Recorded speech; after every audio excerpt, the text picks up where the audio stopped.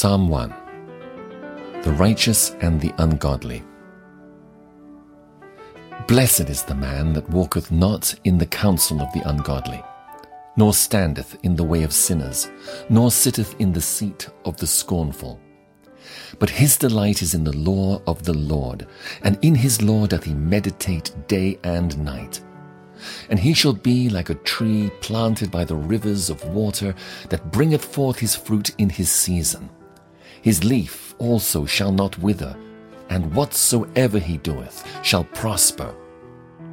The ungodly are not so, but are like the chaff which the wind driveth away. Therefore the ungodly shall not stand in the judgment, nor sinners in the congregation of the righteous.